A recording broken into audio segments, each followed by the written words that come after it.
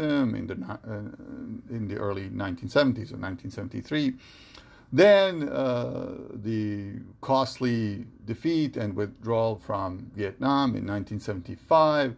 Then in 1980s, you saw a whole bunch of anxieties of imperial overstretch. So when I was a student in the 1990s, we were still reading Paul Kennedy's 1987 Rise and Fall of the Great Powers, which argue that throughout history, countries that appear to be at the peak of their power are almost always already far along in their decline. Why? Because they overinvest in military force and neglect economic and political renewal. The US in the late 1980s was experiencing self-doubt about its ability to compete with Japan. So this was known as the emerging Japanese superstate, basically led to all kinds of anxieties about Japanese takeover in the 1980s. If you look at some of the public opinion data, that actually was a blip ever since the end of the Cold War. The Americans, the respondents to Gallup polls, did not really care much about Japan or the Japanese, but in that period, late 1980s, it was a big deal. Why? Because it seemed that its economic model, based on industrial policy and cross-shareholding among large conglomerates, was often seen as superior to the American model. So this was something also I discussed as an undergrad in a class by Michael Donnelly at the University of Toronto. Was on Japanese politics, and by the time I took it, this was 97, 8. We were looking at it historically as sort of, oh well, how was it possible for so many people to be so wrong about said emerging Japanese superstate? So the point is that we've gone through a whole bunch of decline scares before, and the United States has actually gone from strength to strength. So why? Because at the end of the Cold War ushered in the so-called unipolar moment, and that halted certain prognostications of declinism, but only for a while.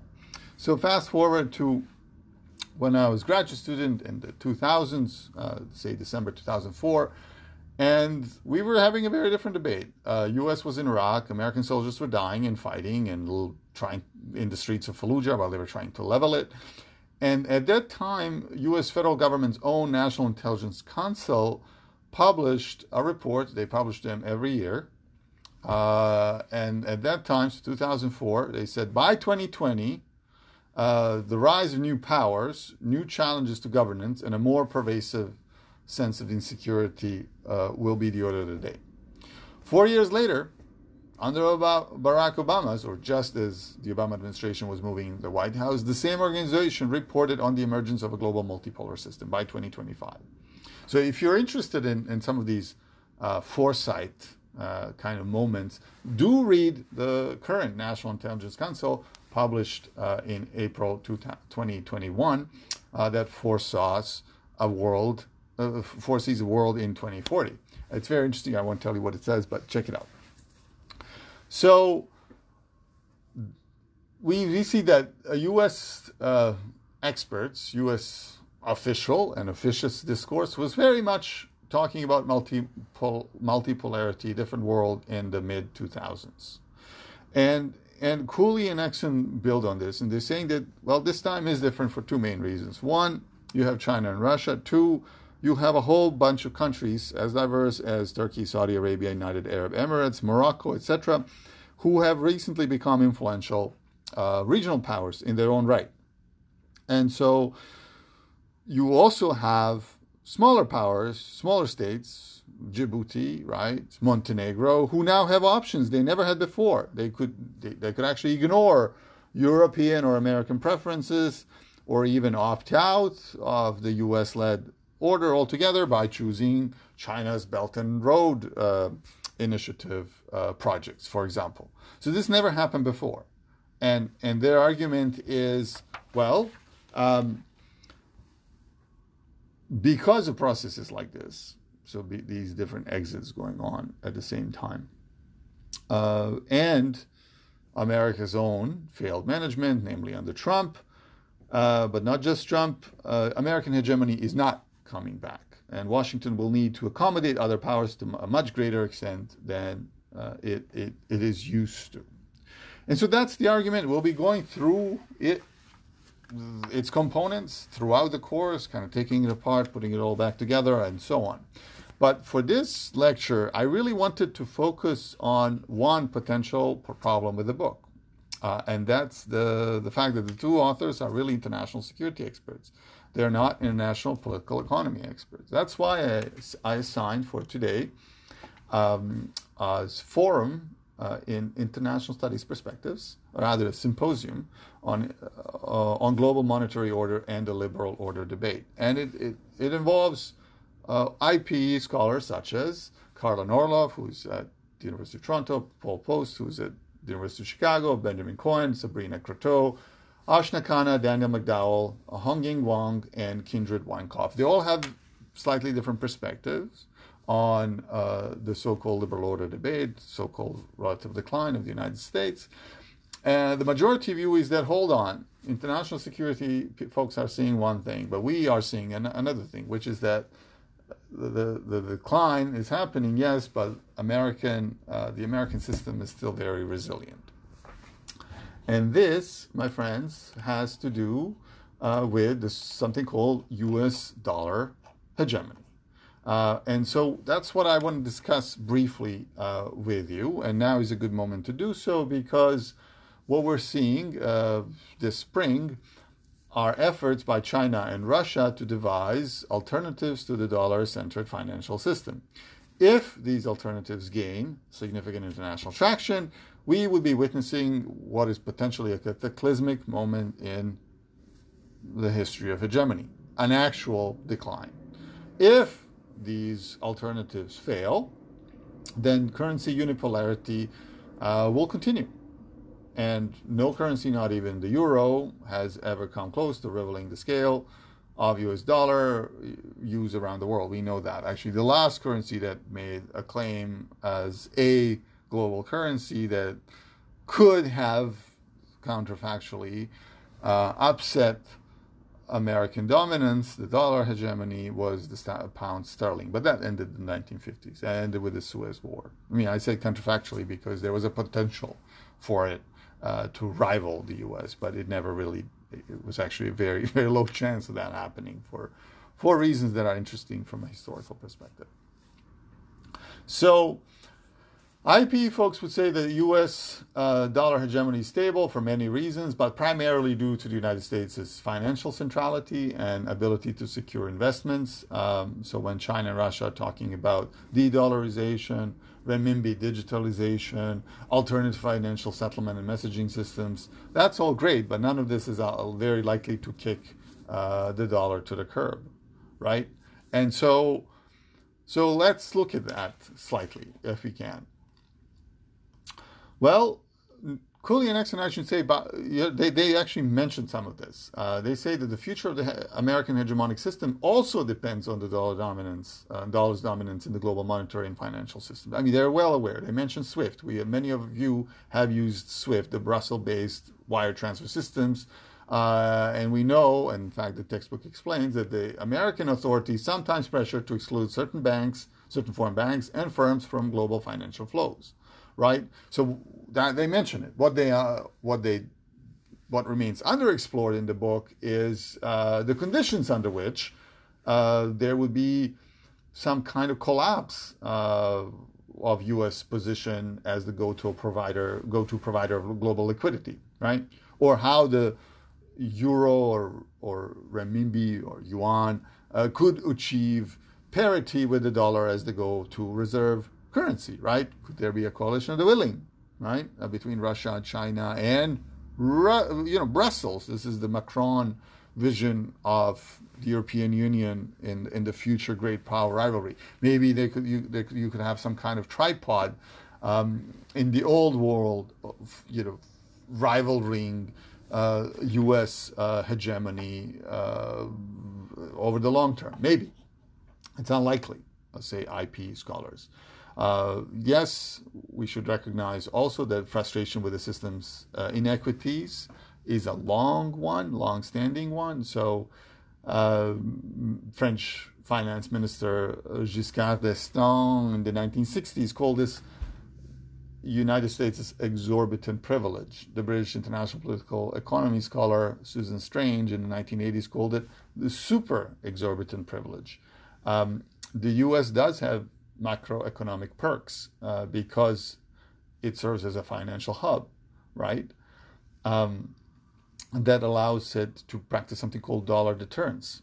U.S. government's ability to threaten or deny foreigners access to dollar clearing and therefore to dollar settlement. And they've done this, right, many times.